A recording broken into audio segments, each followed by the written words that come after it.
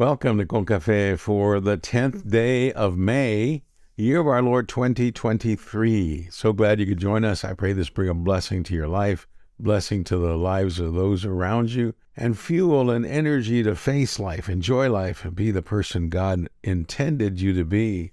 And we're looking at the Old Testament station, which again is the book of Acts, chapter 17, verses 22 to 31, New International Version of the Bible.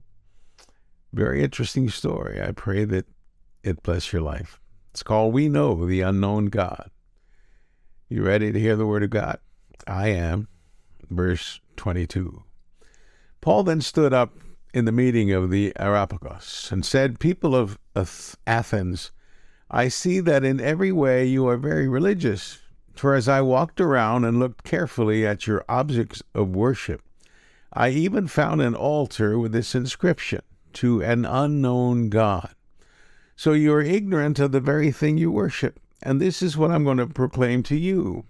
The God who made the world and everything in it is the Lord of heaven and earth, and does not live in temples built by human hands. And he is not served by human hands as if he needed anything.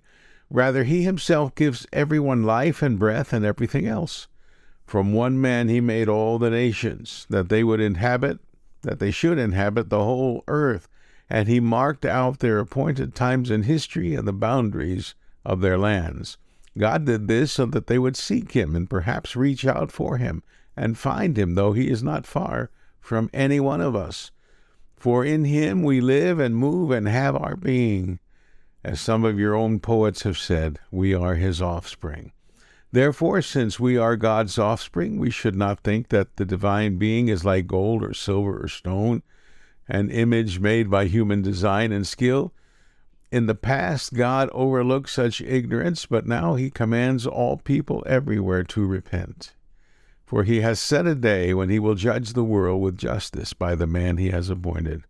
He has given proof of this to everyone by raising him from the dead." This, dear friends, is the word of God for the people of God. We say, gracias a Dios. Gracias a Dios. Thanks be to God. Well, several years ago, in a community where I was serving, the Ministerial Alliance wanted to bring Dr. Billy Graham to this community to do an evangelistic campaign. Now, this set in motion the machine that is the Billy Graham Evangelistic Association.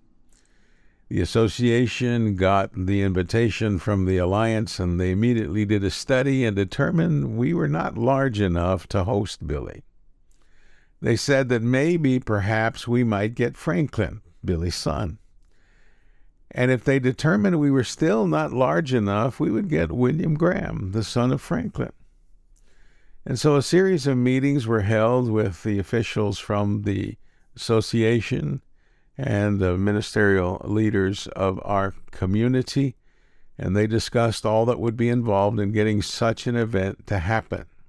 Gone are the days, you understand, when a traveling evangelist just showed up to preach the gospel in any city or town, and sadly, even gone are the days in most churches where a revival is even held for whatever reason.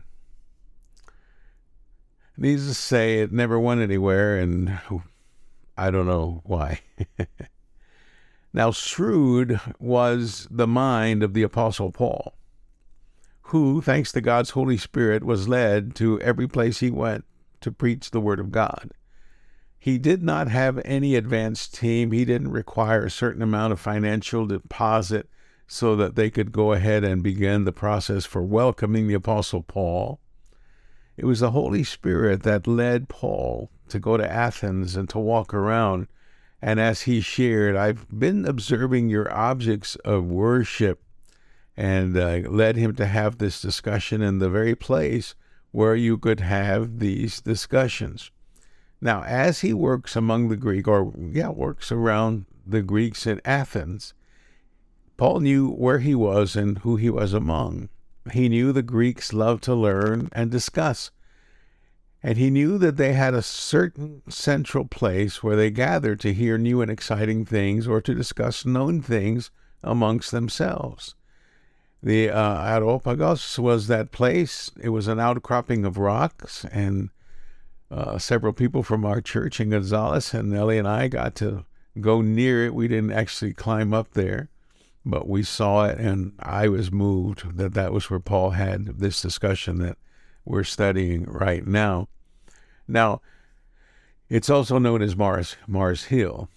Now, it served in its day a judicial role as well as in Greek government, but it allowed for whoever wanted a place to present their ideas, and Paul was that person on that day.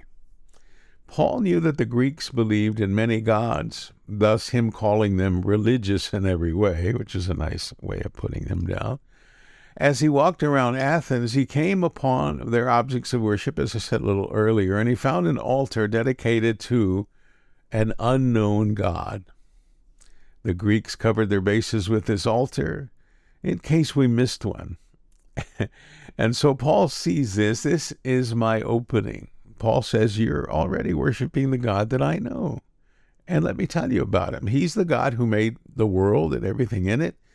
And our God does not live in temples built by human hands, nor is he served by human hands as if he needed anything.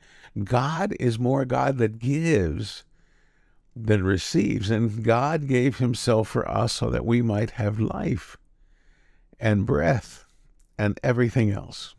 You think he was getting the attention of the Greeks? Yes, he was.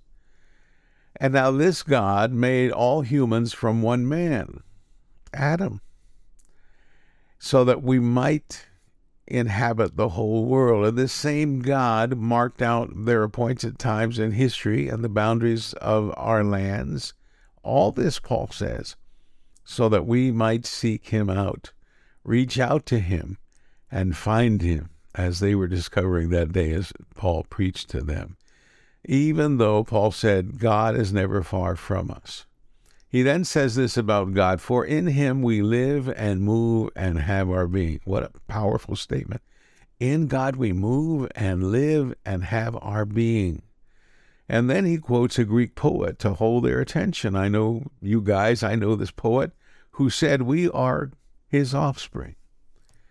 And he continues, therefore, since we are God's offspring, we should not think that the divine being is like something tangible, like gold or silver or stone, an image made by human design and skill. And he calls all people everywhere to repent. For the day is coming when we will all be judged by the man. Now this is the second man, this is Jesus. And he has appointed him to judge us with justice. And as proof, Paul says, God raised Jesus from the dead. I admire and I am humbled by the valor of this man, Paul, to stand in front of strangers as a foreigner himself to proclaim the gospel of Jesus, when many of us blush just thinking we should share a word of faith or pray out loud in a Sunday school class. I dare say those who accept God's Holy Spirit will be able to share all things in front of all people. And so may we seek the boldness of St. Paul's faith. Let's pray. Come, anoint me, Holy Spirit, and anoint us, and let us serve you in all settings, in front of all peoples, to let them know about you. In Christ Jesus we pray. Amen. Have a great, blessed day in the Lord. Thank you for joining us. I pray this has brought a blessing to you. If it has, like, subscribe, leave a comment below if you have a question or would like to comment on where you are in your faith. Here's your call to action. Be bold in your faith. Be bold in your faith. Don't shy away from saying, I am a Christian, I'm a believer. I love God and I trust God. Again, thank you for joining. Receive my blessing of joy and peace. I love you. I thank God for you. And I pray that the Lord bless you and keep you. Have a great Wednesday. Dios los bendiga. Amen.